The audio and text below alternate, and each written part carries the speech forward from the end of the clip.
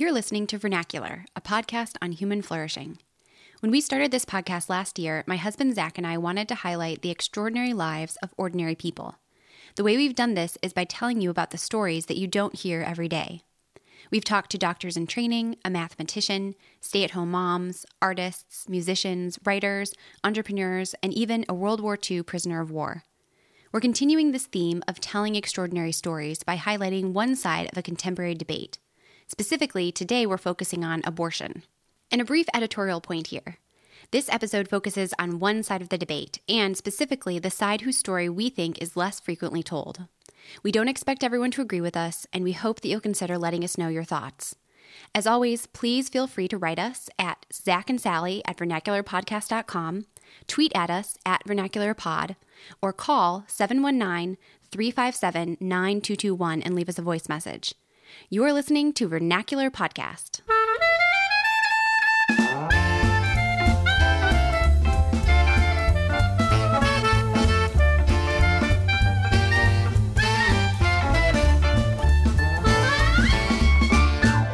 Hello, I'm Zach. And I'm Sally. And you are listening to another episode of Vernacular Podcast.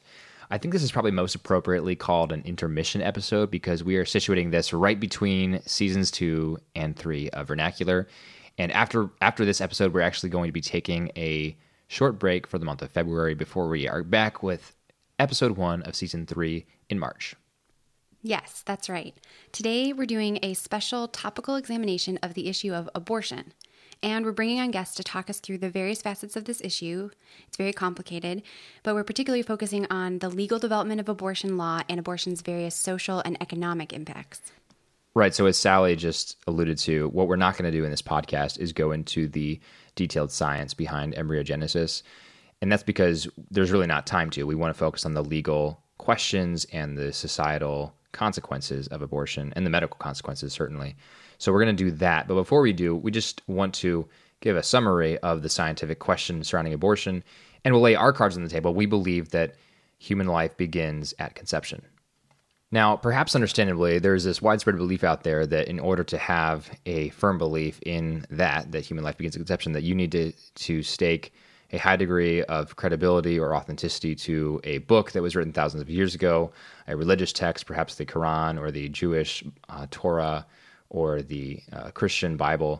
And that may be true for some people, that they rely on those books to get an understanding of embryology. But for Sally and I, we're really convinced by the science behind this. And when you dig into it, it turns out that it's not really a controversial point to think that human life begins at conception.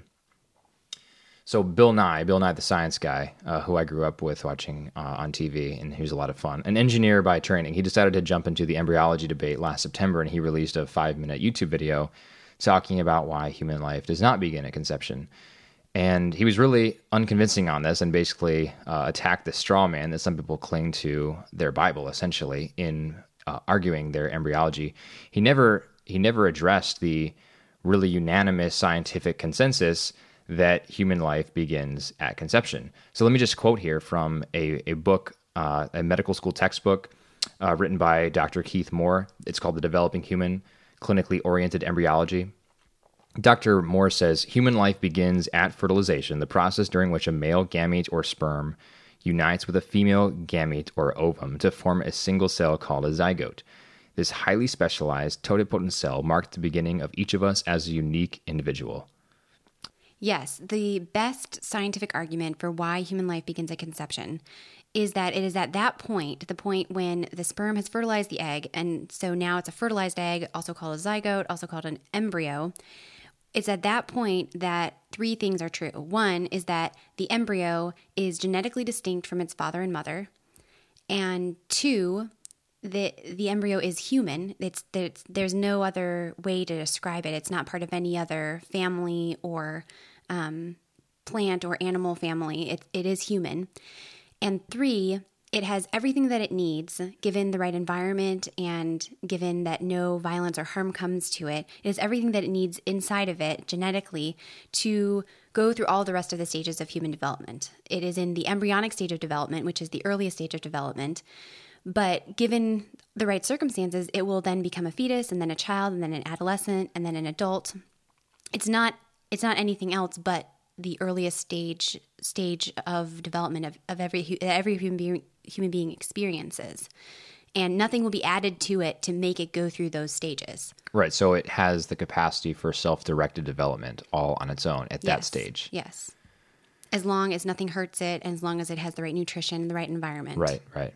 Well, in that Bill Nye interview or Bill Nye YouTube clip that I mentioned, Bill Nye mentioned that it's a fallacy to believe that a human life begins at conception because implantation still has to happen. Right. And that is just an environmental aspect or argument. It is what it is, regardless of whether or not it implants. Right. There's nothing new that happens to the embryo internally when it implants. Right. That's so the pregnancy begins at implantation. The human life begins at conception. Right, right. I mean, to use maybe a crude analogy, a homeless person is still a human being, even if they're not living in the right house, right? If they don't have the environment they need to have the shelter they need, they're still a human being, right? So I think similar analogy there. So I think Bill Nye maybe should go back and read up on science books a little bit. One other point here, the late, great Christopher Hitchens, who some of our listeners may be familiar with, he was a very prominent atheist who died several years ago, quite sadly. But he wrote about this issue in his book, God is Not Great. And let me just read an excerpt from his book here. If you have a copy of it, this is on page 220 and 221. Hitchens writes, as a materialist, I think it has been demonstrated that an embryo is a separate body and entity, and not merely a growth on or in the female body. The words unborn child, even when used in a politicized manner, describe a material reality. And I just mentioned Christopher Hitchens here to drive the point home that you don't need to be a theist to believe that human life begins at conception. So if you're not already convinced of this, we encourage you to go back and do some digging, because we've done a lot of reading up on this and we're pretty darn convinced at this point. So now the question is, like I was saying, at what point does a human being in embryonic form, in the embryonic stage of development, like Sally talked about, at what point does that human being deserve full protection? That's one question around abortion. And another one, I think, is what is the cost to women? Yes, and that cost is what we're going to be talking about in our episode today, because the second reason why we're opposed to abortion is that it harms women. And that's what we're going to be talking to our guests about in just a few minutes. But before we do that, we want to throw some statistics up there to frame the discussion. And the statistics that we're about to cite come from the Guttmacher Institute, which bills itself as a think tank focusing on reproductive and sexual health issues. And notably, Guttmacher is pro-choice, openly pro-choice. They're very upfront about that. And so the reason we're using their numbers is because we don't want to be using numbers that, for example, an anti-abortion group might have reason to inflate, might have reason to make sound more atrocious than they actually are. So we want to go to a place like Guttmacher and use their numbers directly. Since we disagree with them on their policy positions anyway, we'll just use their statistics for the sake of the argument. The second caveat I want to give to these numbers is that they're really only estimates, because there's no accurate way to account for all abortions done in America. And that's because some of our guests will talk about later today, there is no effective regulation nationwide on abortion practices. Okay, so here are two of those statistics from Guttmacher. First, the average cost of an abortion in the United States is $483. And secondly, from 1973, the year that Roe v. Wade helped to legalize abortion on demand, until 2011, nearly 53 million legal abortions occurred.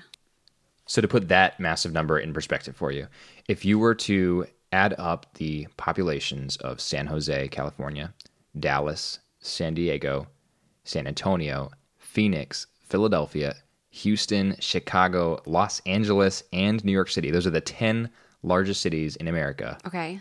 And then double that number. Wow. You still wouldn't quite reach 53 million. That's absolutely staggering to me. It really is.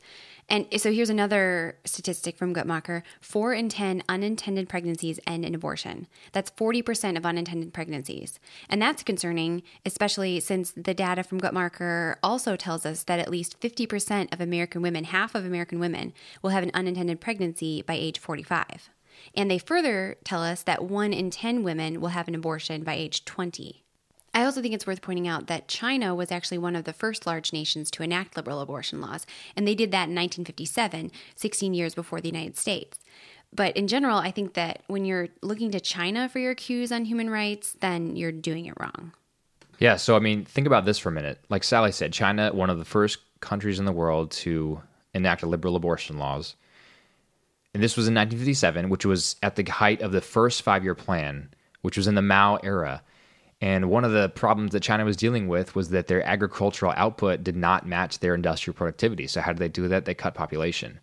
So this was an advance of the Cultural Revolution, which started about a decade later, in which, of course, millions of people experienced internal displacement or forced starvation, forced marches, torture, arbitrary imprisonment, etc.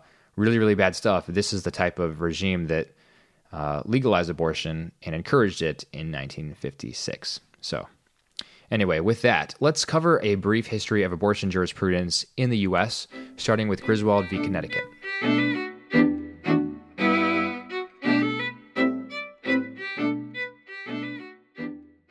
So Griswold v. Connecticut was a Supreme Court case in 1965. And in that case, the Supreme Court basically said that there's a right of privacy in the Constitution and a right of marital privacy. And they got that from the Bill of Rights, which it says has specific guarantees, but then in addition to the things that it specifically outlined, it also has these penumbras and emanations that create what they called zones of privacy. And one of the zones of privacy included the right of a married couple to use contraception. Right. So the issue was about contraception. Right. It wasn't about abortion yet. Yeah. There was, I think, a state law in Connecticut that outlawed the use of contraception. Right. So and Griswold was challenging this. Mm-hmm. So the Supreme Court, in its decision, sided with Griswold and said the state cannot outlaw this. Right. Because of this right to marital privacy. Right to marital privacy. That's the language there. But in elaborating what constituted the right to marital privacy, Justice Douglas, who wrote the majority opinion, basically left it pretty open-ended as to what exactly a right of privacy meant or included. Right. So he left that open to interpretation and was perhaps intentionally ambiguous on that, which laid the groundwork for Eisenstadt v. Baird in 1972. Yeah. So the year before Roe, the court looks at contraception again, and they extend that right of privacy past married people to include unmarried people as well. And that happened right before Roe came before the court. Right. So where Griswold was about the right to marital privacy, Eisenstadt v. Baird and Justice Brennan's opinion specifically expands that right to marital privacy. Generalized right to privacy. Generalized right to privacy. Because the logic is basically because the right to marital privacy is really just a right that comes from the association of two individuals. It's really those two individuals' rights as well. So he expands it to the individual. And he says, quote, in his opinion, "If the right of privacy means anything, it is the right of the individual, married or single," again, not distinguishing between the right to marital privacy and the right to individual privacy, "to be free from unwarranted governmental intrusion into matters so fundamentally affecting a person as the decision whether to bear or beget a child." And I think that last line is pretty key because Griswold v. Connecticut was about contraception. And that was really about the decision whether to beget a child, right? The decision to conceive a child. Mm-hmm. Justice Brennan, in his opinion in Eisenstadt, intentionally expands this and says, no, this is about the decision whether to not just beget the child, but also to bear the child, whether or not to carry the child. And it's interesting to know this little tidbit that Justice Brennan was writing this opinion in Eisenstadt at the time that he already knew the court was considering Roe. So he was writing his dicta in this case, knowing that it could be used in Roe to help expand that right further. So then Roe comes before the court, and having laid the groundwork in Eisenstadt and Griswold, they expand the right to privacy to include abortion. And along with Roe, the court considered a case called Doe v. Bolton, and the court specifically said that those two cases should be read together. So the conclusions of both of those cases together encompass the court's decision on abortion. And Roe authorized abortion for the life or health of the mother, and Doe defined the mother's health without limit. It said that the mother's health includes a variety of factors: physical, emotional, psychological, familial, age-related, basically anything relevant to the well-being of the woman. All of those factors can be health. And right, so the Doe case was about a Georgia law. And the Georgia law prohibited abortion except for three separate cases One was in the case of grave, permanent, and irremediable mental or physical defect in the fetus. 2 was the rape exception, forcible or statutory rape. And 3 was serious and permanent injury to the mother's health. But as Sally was just describing, the decision in Doe expanded that definition of mother's health to include physical, emotional, psychological, familial, and age factors. So vastly expanding the definition of maternal health for the purposes of determining whether or not an abortion is permissible. So that was 1973. And then fast forward to 1992, the next abortion case that came before the Supreme Court, Planned Parenthood v. Casey. And in this case, the court reaffirmed what they called the essential holding of Roe and Doe, but it reworked all the reasoning and rationale of those cases. And it reworked it in several ways, and it's complicated, but I think the two biggest points to remember are that it threw out the trimester framework that Roe and Doe had relied upon to help decide when an abortion restriction is legal or illegal, and it brought in the concept of viability, basically saying that the applying a viability to Roe, the central principle becomes that Roe is about a right to terminate a pregnancy before viability. After viability, an abortion is illegal and unconstitutional. And then the second thing that the court did to revamp the reasoning in Roe is that it threw out strict scrutiny as the standard and brought in what it called the undue burden standard. And one of our guests will talk about that in more detail.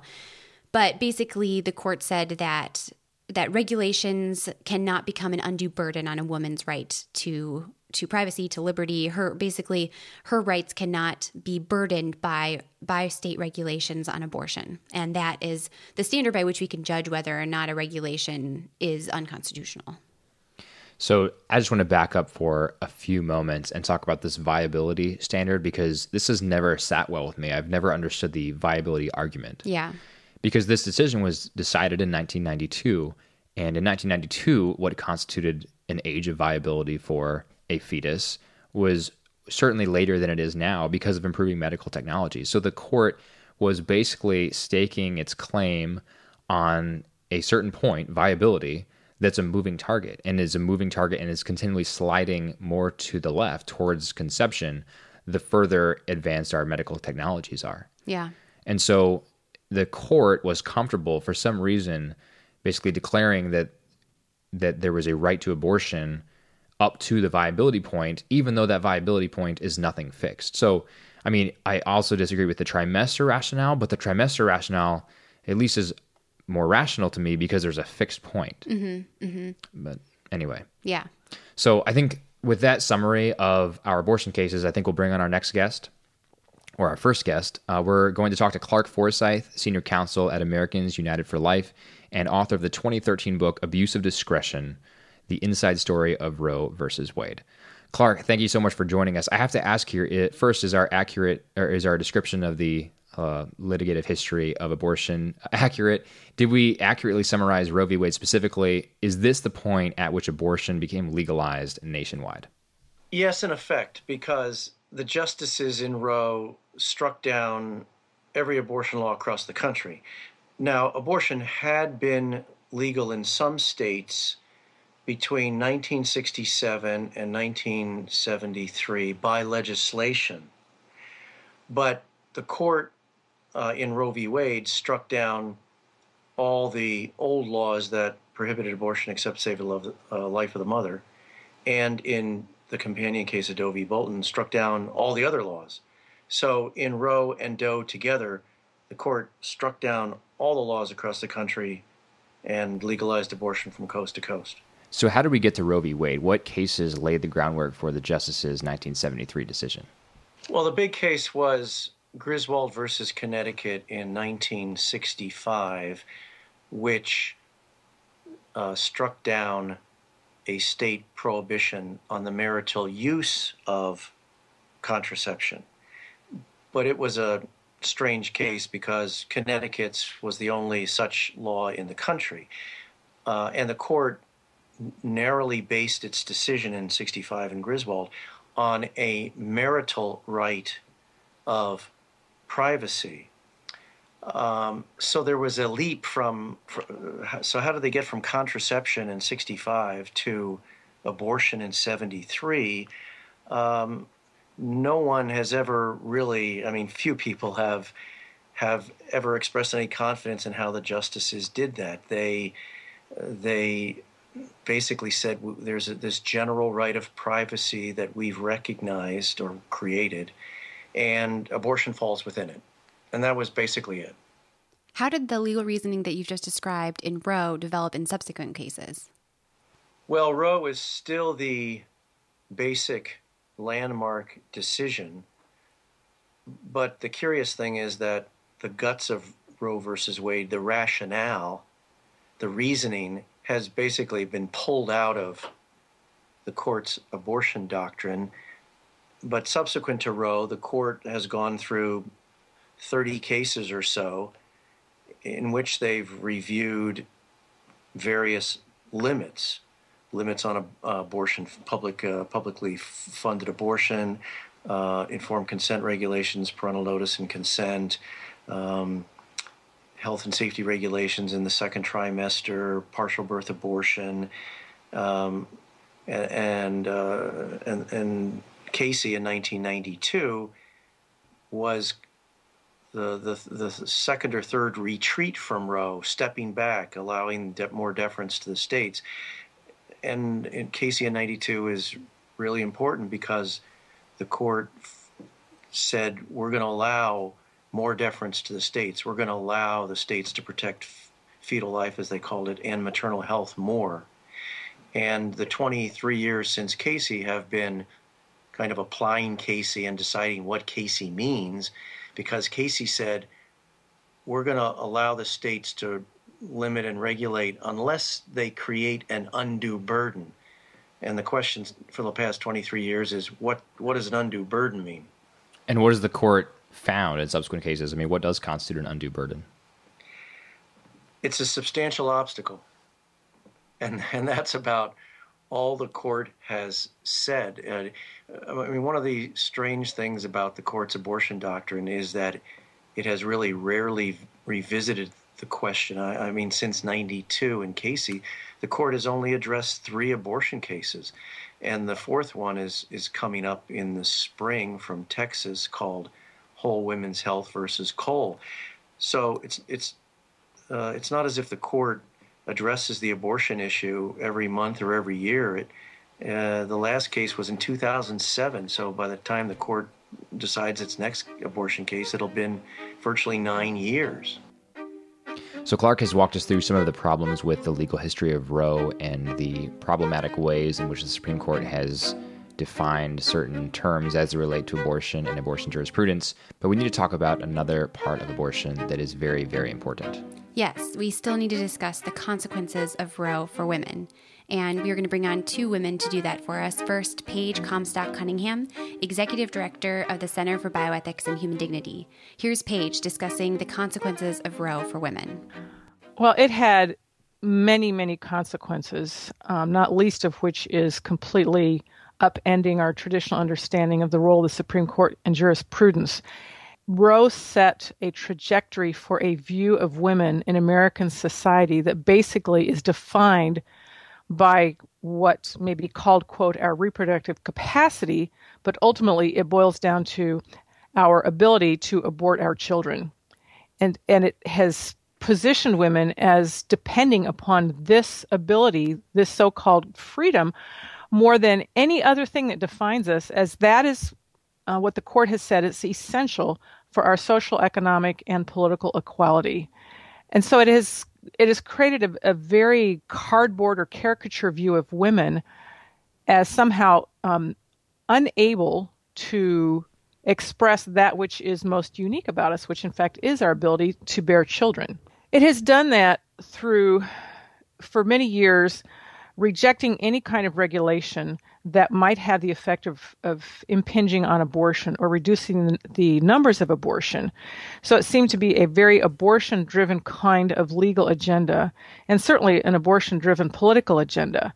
In the first decades, that really was just a very toxic issue for the Supreme Court as they were setting out this whole framework of abortion jurisprudence.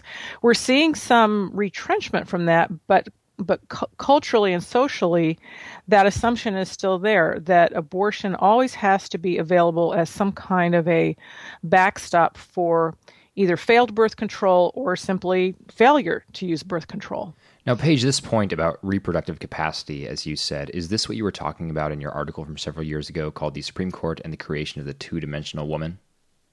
Yes, because it's really seen women as, first of all, to be defined by just one capacity, which is our ability to conceive and bear children, rather than seeing women as full, what I would describe as three-dimensional creatures who are not just physical beings, we are emotional, spiritual beings, and we do not have to deny part of who we are, part of our essence, to be not only whole as women, but also whole as members of the society in which we live. But the Supreme Court just consistently viewed women through this lens of avoiding pregnancy or having the freedom to terminate a pregnancy, ultimately at the woman's own choice. She doesn't have to have significant reasons for it. She can simply decide that this is not a good time in her life, which oftentimes is the reason given, and that extends throughout pregnancy. Now, there have been some regulations more recently that have paid more attention to the reality that abortion hurts women and also the reality that abortions are done on children who are within inches of being born alive. So we've seen some positive changes, but ultimately it is still all about reproductive freedom, reproductive choice, however they label it, as to be the most essential defining characteristic of who we are as women. And frankly, I find that kind of insulting. You mentioned that abortion harms women, and it's fairly obvious how late-term abortions can hurt women both emotionally and physically. But can you explain how early-term abortions also hurt women? Well, first of all, she has chosen to interrupt a natural process through either chemical or surgical means. And so that in itself is something the body's not designed to do. The body's designed to complete the pregnancy and give birth to a child. Secondly, there may be immediate risks, and there's a fairly significant number of immediate risks, such as excessive bleeding. You may have pain. There may be infection. It may be a low-grade infection that's not detected for a long time, which in some cases can render her infertile. There can be longer-term risks to her health, but there are also the risks to her emotional and psychological well-being. Initially, she may feel relief. Thank goodness that's over. That problem is solved. And she may not deal with the consequences of what she has done until some future life event that she cannot predict. It might be when she gets pregnant and decides she does want to have a child and gives birth to that child, and then she may all of a sudden realize that she already is a mother, but she aborted her first child. Or it may be when she tries to get pregnant and discovers she cannot. So she never can know what life event might trigger those feelings of deep grief and remorse over what she has done. And, there's no Band-Aid that can heal a broken heart. Paige's point about the Supreme Court's two-dimensional view of women is actually evident when you read some of the court's opinions in their abortion cases. Yeah, take, for example, the 1992 decision that we've already talked about, Planned Parenthood v. Casey, when the majority opinion included this verbiage, that for 2 decades of economic and social developments, people have organized intimate relationships and made choices that define their views of themselves and their places in society in reliance on the availability of abortion in the event that contraception should fail.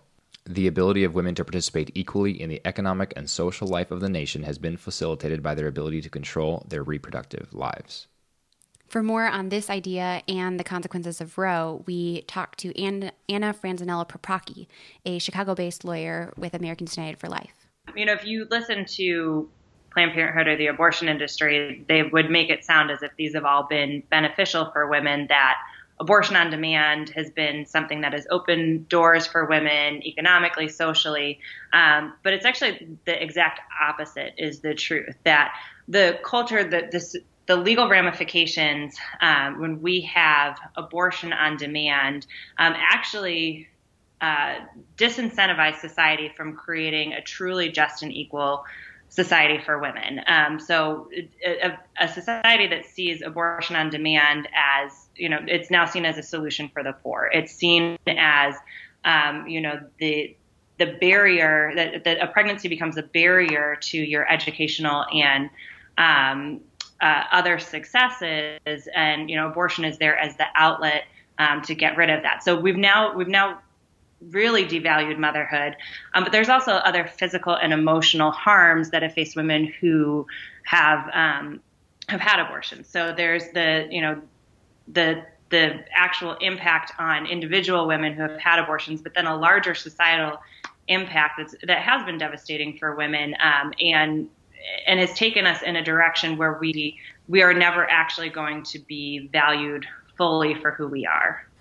Now, Anna, you mentioned emotional and physical impact on women. Can you talk briefly about what you mean by both of those?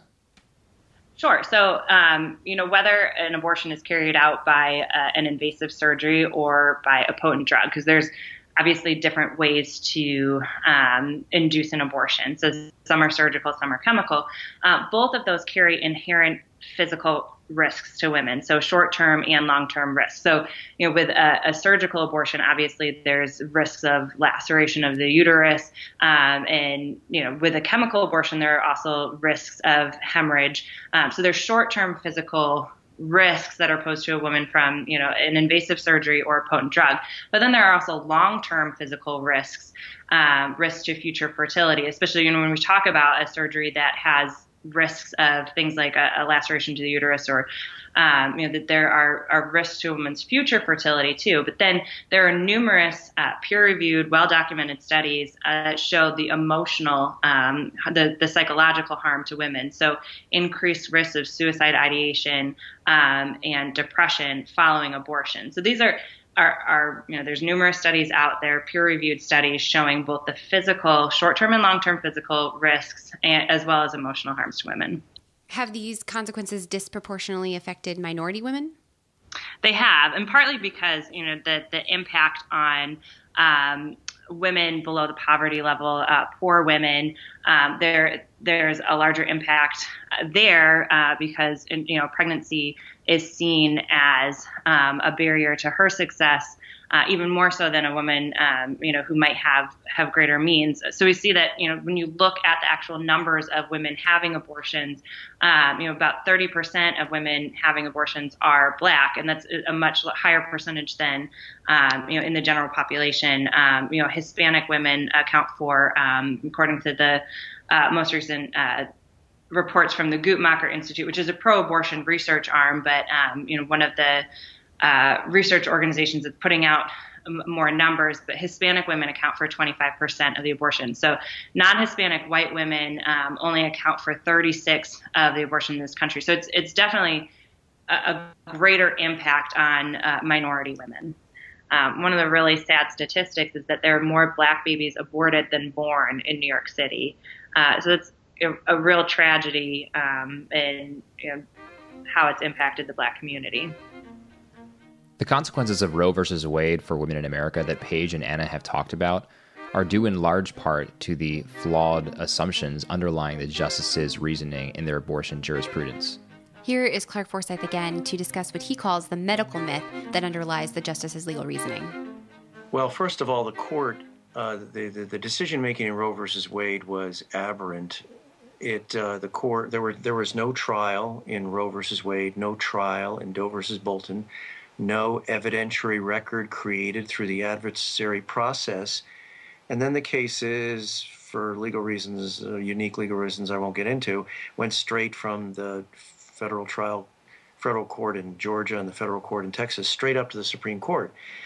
And for the first time, the justices get some briefs, papers by interest groups that claim that abortion is safer than childbirth. And they based that on data or numbers from Soviet bloc countries in the 1950s. I mean, Romania, Czechoslovakia in the 1950s. And this data was unreliable, but the justices adopted it and adopted the notion that abortion is safer than childbirth, that is based on the comparison of abortion mortality rates and childbirth mortality rates, but no reliable data to demonstrate either. And yet they adopted this notion, which I call a myth because there was no reliable data, and they built the entire superstructure of Roe on this notion. Because of this notion, they deferred to self-regulation by providers. Because of this notion, they prohibited states from enacting health and safety regulations in the first trimester when 90% are performed. Because of this notion, they expanded the right to viability and fetal viability and beyond. It's the most important medical or sociological fact in all of Roe versus Wade. Why didn't the court know about the long-term risks of abortion to women? Well, we don't have a reliable system of abortion data collection and reporting in the United States, but there is a growing body of international medical data.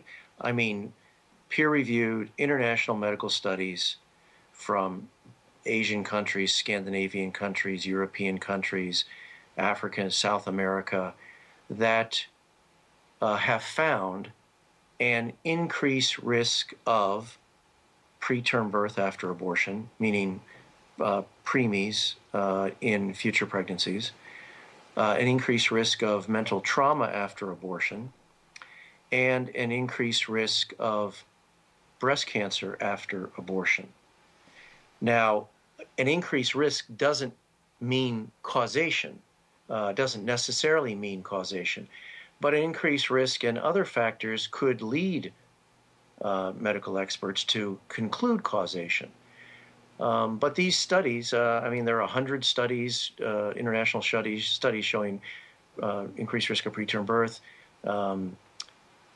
nearly 100 studies showing increased risk of mental trauma, 35 or so studies showing increased risk of breast cancer, including a huge study from China about a year or two ago. And this body of data didn't exist in 1973, and it really didn't exist even in 1992 at the time of Casey. And so this is important data that doctors need to know about, and certainly women should be informed about. But we really don't know the rate of these complications because we don't have a reliable abortion data collection and reporting system in the United States. I mean, take the figure that's often reported by the media, the annual number of abortions. It was in 1992, it was probably reported at 1.6 million abortions a year.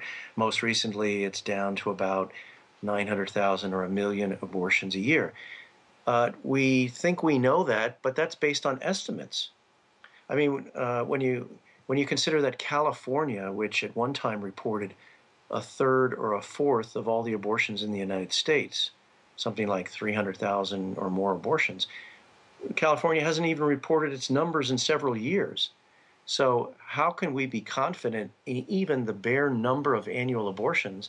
And if you don't know that, then you can't calculate or have any reliable confidence in the rate of complications, let alone the numbers. This lack of available data surrounding the number of abortions and abortion complications is something that Anna talked to us about as well, since public health officials and women don't have the information they need to make good, informed decisions. One of the things that we need to have better laws on are reporting of abortion complications, because there is there's not good means for reporting abortion complications. Many states don't require it. There's no federal collection. We're relying on the abortion industry to self-report. And obviously it's in its best interest not to report the complications that women are experiencing. And many women, too, don't want to come forward because there is a stigma attached to having an abortion, and they don't necessarily want to come forward and say, I had an abortion. These are the complications. But then there's also there's a whole there are several layers to it too, where we know from some whistleblower lawsuits. One whistleblower lawsuit out of Iowa, a former employee of Planned Parenthood, who says that they told women who were experiencing complications after a chemical abortion that Planned Parenthood sold them to just go to the emergency room and say that they were experiencing a spontaneous miscarriage. So we know that there is a huge cover-up of the complications from abortion, that there is a big silence from women who don't want to necessarily speak about the complications that they've experienced from their abortion. We need better reporting. We probably need better laws requiring abortion reporting and complications. So taking a step back, this whole discussion about abortion records and available data is really a discussion that stems from the argument that there are medical risks to abortion. What about the argument that abortion is safer than childbirth? What does the data show us there? Right. So childbirth does carry risks. That's obviously, that's a true statement that there are risks in pregnancy and childbirth. But data shows, and that's actually an assumption that the Supreme Court in Roe versus Wade initially thought, and they just assumed without evidence that abortion was safer than childbirth. So that was one of the arguments kind of for this mass legalization of abortion, that somehow childbirth was more dangerous. But, studies actually show that in countries that have very restricted abortion laws, so Ireland and Poland, they actually have they have better maternal mortality rates than the United States and other countries with liberalized abortion laws. And then there's actually a recent study out of Chile, which shows that when the country, they had a more permissive abortion law, and when they enacted a more restrictive abortion policy, their maternal mortality rates improved as well. There's another harmful aspect of abortion, in addition to its medical risks to women, that we have yet to discuss: sex-selective abortion, which is basically when the parent or both parents choose to abort their child based solely on his or her sex. Here's Paige again, answering the question, how widespread is sex-selective abortion globally? It's really hard to get at exact numbers because so much of it is done underground. But when you compile different studies from different countries, it could be anywhere from 100 to 400 or 500 million missing girls and women because of sex-selective abortion. It tends to be concentrated in countries where there's a preference for sons. And it is happening in the United States as well. I mean, if you look at the list of countries that are recognized by the UNFPA, which is the United Nations Fund for Population Activities, they list China, India, Vietnam, Pakistan, Azerbaijan, Armenia, Georgia, Albania, Montenegro. And then another study adds Bangladesh, Nepal, and Singapore. And the UNFPA also recognizes the Asian diaspora, both in Europe and in North America. So these would be immigrants from countries where they have a preference for sons who have now migrated to Canada, the United States, or Europe and continue that same practice of choosing sons over daughters. So they may either abort a baby girl, or if they are going through IVF, in vitro fertilization, they may choose to have testing done and refuse to implant an embryo that is for a girl. So yeah, it's a pretty widespread problem, and because it's been going on for a couple of decades now, we're having to deal with the demographic reality that there are millions and millions of men who cannot find wives to marry because they were aborted. They simply don't exist. Now, Paige, it seems to me that some of these places you've mentioned in which sex-selective abortion is most prevalent, places like China and India and Pakistan, these are places that have been criticized frequently for being patriarchal systems in which it is very difficult for women to achieve upward social mobility. Do you think that sex-selective abortion in this way enables patriarchy? It absolutely does. It's interesting because this practice actually began with the elite because they could afford the technology. As the cost of ultrasound became cheaper, the middle class adopted it. And now even the poorest family in India can scrape together enough money to pay for an ultrasound because of cultural practices, it's very burdensome to have a daughter because of the dowry obligations, which often don't end when she's married, and the wife's family continues to ask for more and more and more things from the bride's family. Excuse me, the groom's family will ask for this from the bride's family.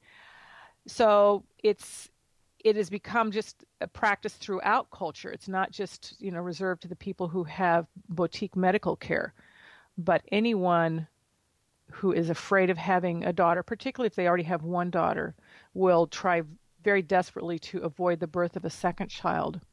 And if there is a family who already has two daughters, the sex imbalance at the birth of a third child is just astronomically out of proportion.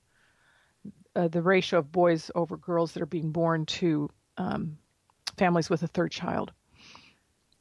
You mentioned that sex-selective abortion is happening in the U.S. Is it legal in the U.S.?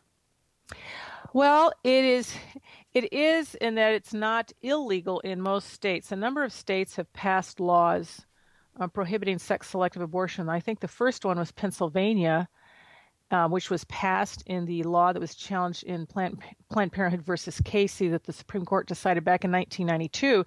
But that part of it was never raised to the Supreme Court, I think because Planned Parenthood really didn't want to get a ruling that sex-selective abortion bans are permissible. But states such as North Dakota, Virginia, Arizona, Illinois, Oklahoma, and as I mentioned, Pennsylvania have passed bans on sex-selective abortion. And it's been tried in about a half a dozen other states, including New Jersey, New York, and Minnesota. So it has been recognized as a problem. What's interesting, though, is I think almost the desperation or certainly the determination of supporters of abortion to deny that it's a problem in the United States. And there are studies that show, certainly within these subpopulations, these immigrant communities, that we still see that real imbalance of the sex ratio at birth, where there are many more boys than girls being born, particularly, as I said before, for third pregnancies. So yeah, it's going on in the U.S., and it's been stopped, or at least legally prohibited in some states, but that doesn't stop the practice of it. So if I'm hearing you correctly, in a majority of states in America, there is no prohibition on a woman having an abortion for no other reason than the sex of her baby. Well, yeah, she doesn't really have to give a reason. And in a lot of these countries that I mentioned, sex-selective abortion is illegal. So it's not just enough to have a law if you don't change the cultural practice as well. But since she doesn't have to give a reason for abortion, she doesn't have to admit that it's because she wanted a son, because usually it's the girls who are aborted or terminated. In some cases, a daughter may be chosen for what's called family balancing. Maybe they have a son, now they want to make sure they have a daughter. But most often, it's the girls who are aborted. And it's ironic that women who fought so hard for rights for women and who felt that abortion was an essential right of women are now stuck in the position of saying, well, for the sake of abortion, for women who exist, we are going to permit abortion of future women who will never have a chance to grow up. And I think that's really a very difficult position for them to defend, but nonetheless, they are put in the corner that they must. And sex-selective abortion really seems to open up a Pandora's box, because once the possibility for it is there, and there's an unwillingness on the part of legislators to enact any sort of prohibitions against it, what comes next logically? Prenatal or pre-implantation sex screening? Right. I mean, if she's going through an infertility treatment, for example, the guidelines for, I believe it's the American Society for Reproductive Medicine, they don't prohibit it, but I think their ethics committee is deeply concerned about following or obtaining tests that reveal the sex of the embryo before implanting the embryo. They're not completely opposed, I think, because of some serious genetic diseases that are sex-linked. like say hemophilia, your daughter's not going to get it. She can just be a carrier. So there may be official policies that frown on it, but they're not willing to say it should just never be done. And, if we're not willing to say just stand up and say, this is wrong. This is discrimination against women, and it causes all sorts of problems that we're just beginning to grapple with, then it's going to be practiced because she can get it and she'll find a doctor who is willing to help her. You touched on this earlier, but what are some of the social consequences of sex-selective abortion? I mentioned the wife shortage earlier.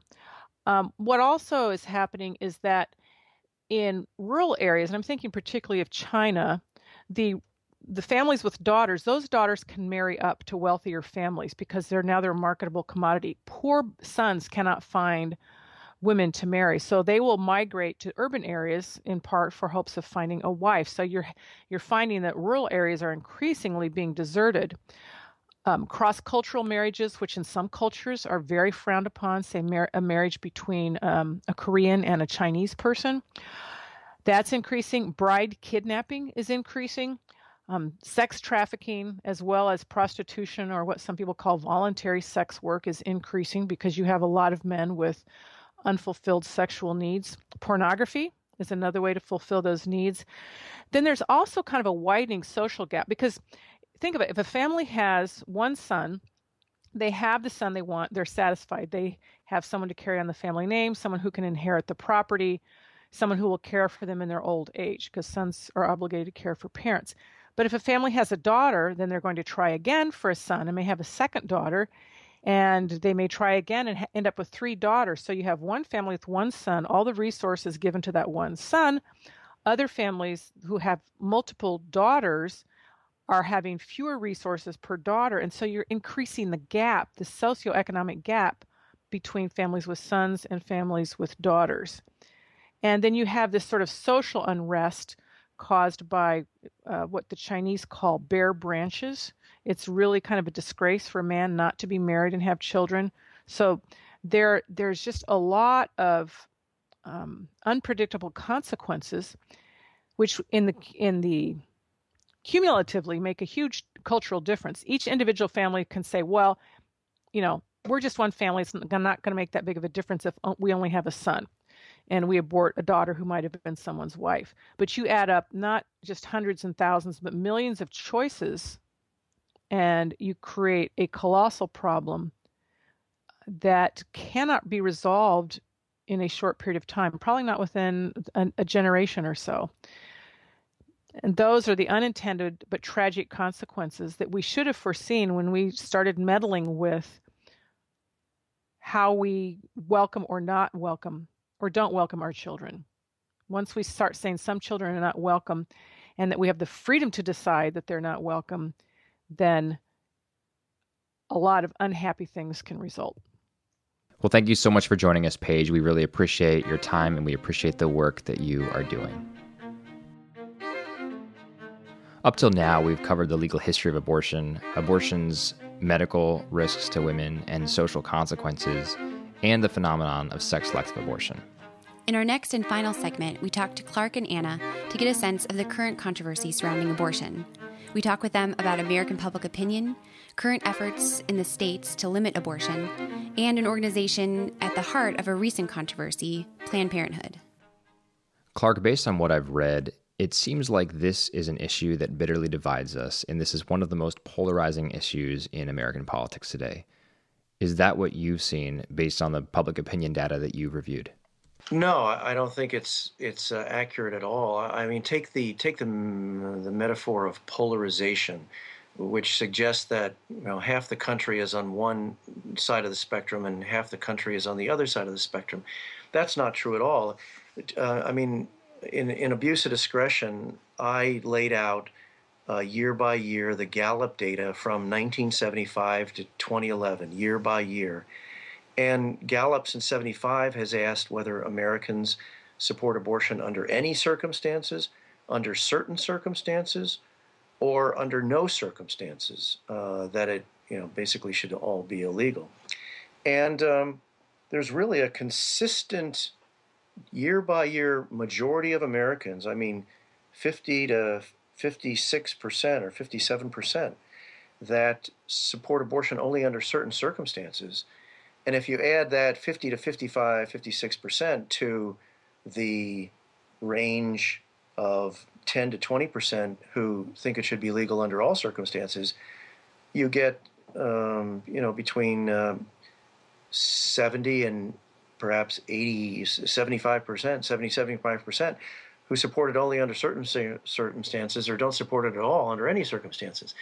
But even if you take the majority that support it under certain circumstances, that would be a majority of Americans who could support, various limits, substantial limits, especially in the second or third trimester. I mean, majority opinion shows that most Americans, meaning a majority, 60, 70%, don't support abortion in the second or third trimester, don't support it after the first trimester. And then the view that a majority might think that it's good for women or a fundamental necessary right, that is inaccurate because most Americans don't support it after the first trimester, and most Americans would like to see it performed within the first trimester and only for hard cases. So I think both of those seeming truisms just aren't supported by majoritarian opinion. We know that Roe is the law of the land, but what is the status of current efforts to limit abortion at the state level?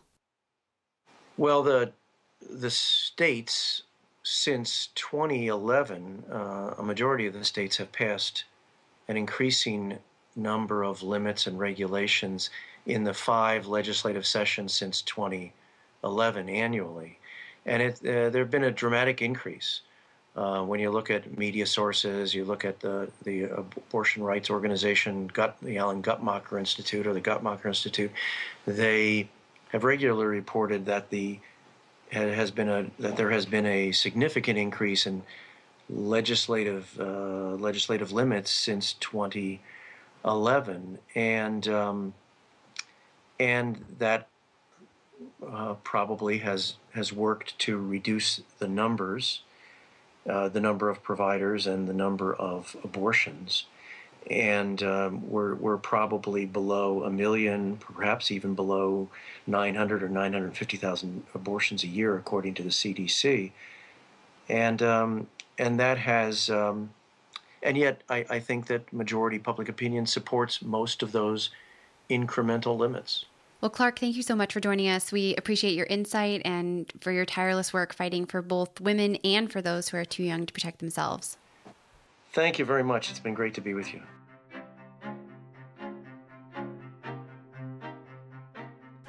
Anna, you mentioned several times today all the ways in which abortion impacts women negatively. If that's the case, why haven't we heard more stories from women about how they've been harmed by abortion? Yeah, well, I think there are several facets of that answer. One, I think we do hear from many women that abortion is not the answer. There are groups, Silent No More, of many women coming out and sharing their abortion stories and how those harmed them. So there are women who are coming forward, but not every woman, whether she regrets her abortion or not, wants to come forward and talk about her abortion either. And not every woman needs to share her negative abortion story publicly. Don't want to make it sound that way. There are many women that are coming forward. It is helpful when women share their negative experiences of abortion to really undercut that myth that the abortion industry is on the side of women. But then there's another layer as well, where the abortion industry has really sold to women that their achievements, that their successes have come because of their abortion. So, for example, Planned Parenthood, the nation's largest abortion provider, in its most recent annual report, relayed the story of a woman that they identified as Amanda H. And Amanda says in her story about the abortion that they sold her that she can't even imagine what her life would have been like if she hadn't terminated that pregnancy. But then she goes on in her story to do exactly that and to imagine the worst case scenario. She says she wouldn't have finished school, that she would have stayed in the abusive relationship that she was in. She would have drank too much alcohol, and she would have had zero self-respect. So the abortion industry it makes a profit when women like Amanda can't see anything other than the worst case scenario. They've sold her this I couldn't have mindset, a really negative mindset. But that for many women who have had abortions, that's how their abortion was sold to them, that they couldn't have. And they go on believing that, that their achievements, which is a really sad, when we talk about the impact of, what the court has done with abortion, that we have many women in our society who think that their achievements and their successes weren't the result of their talents or their strength, but these were the results of the destruction of their children. And that's a really sad thing.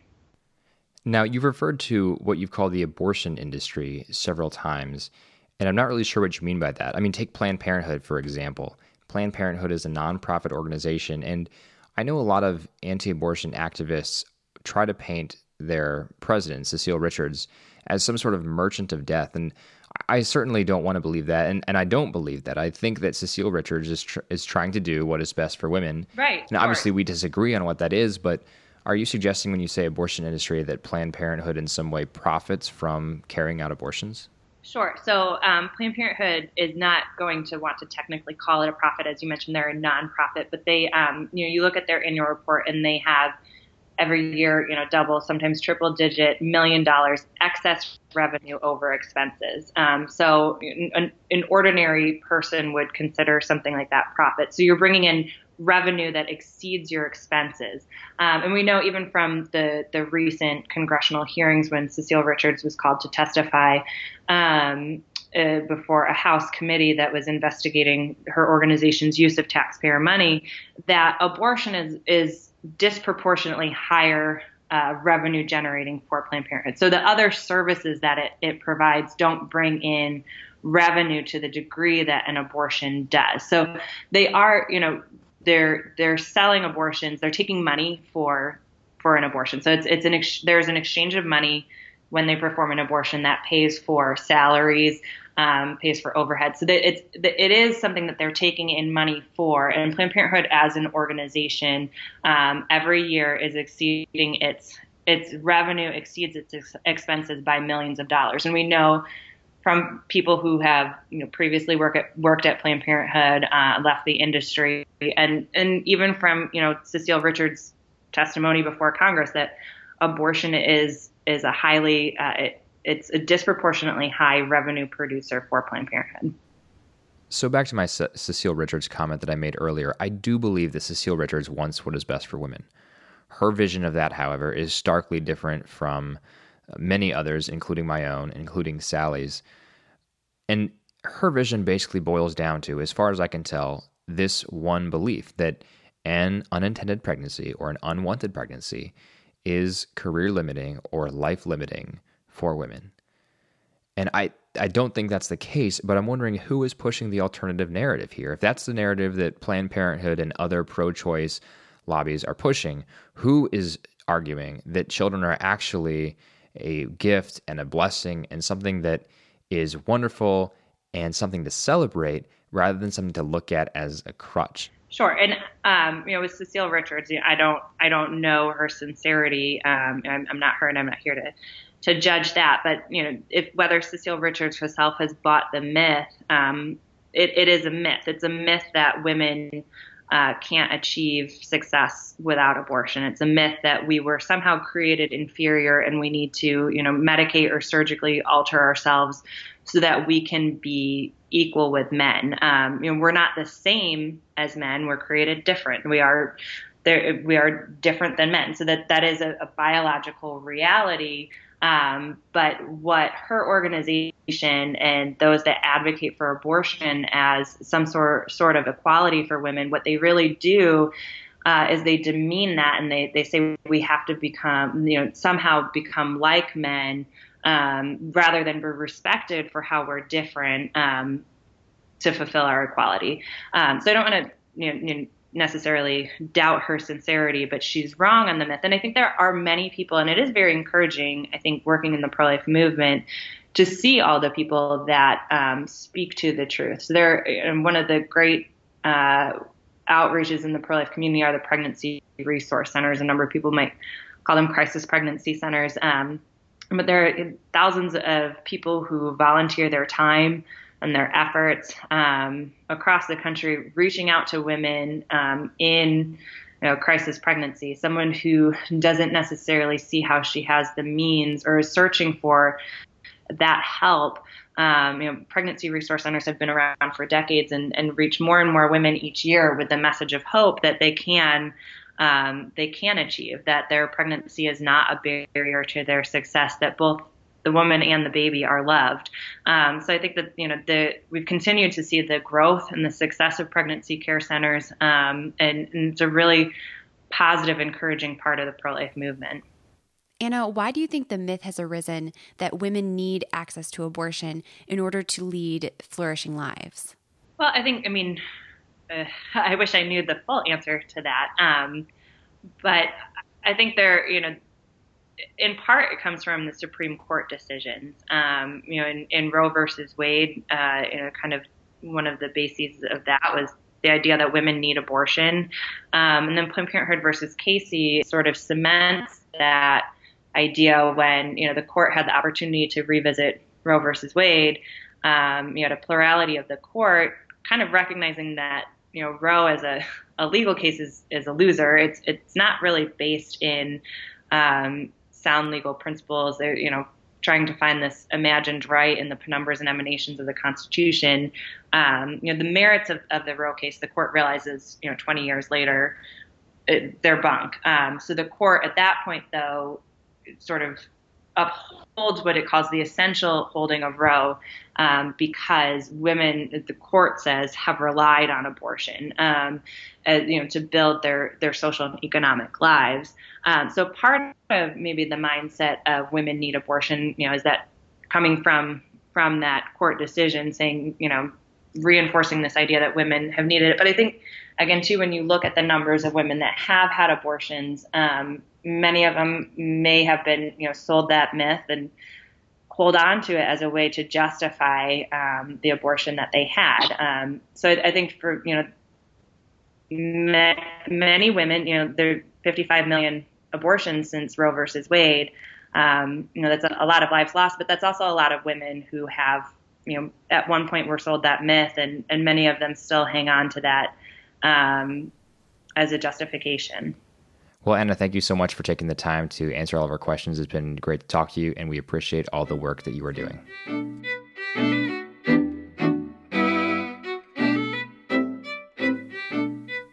Well, we'd like to extend a big thank you to our guests. We really appreciate their time and expertise in helping us to navigate a very controversial but important topic. Definitely.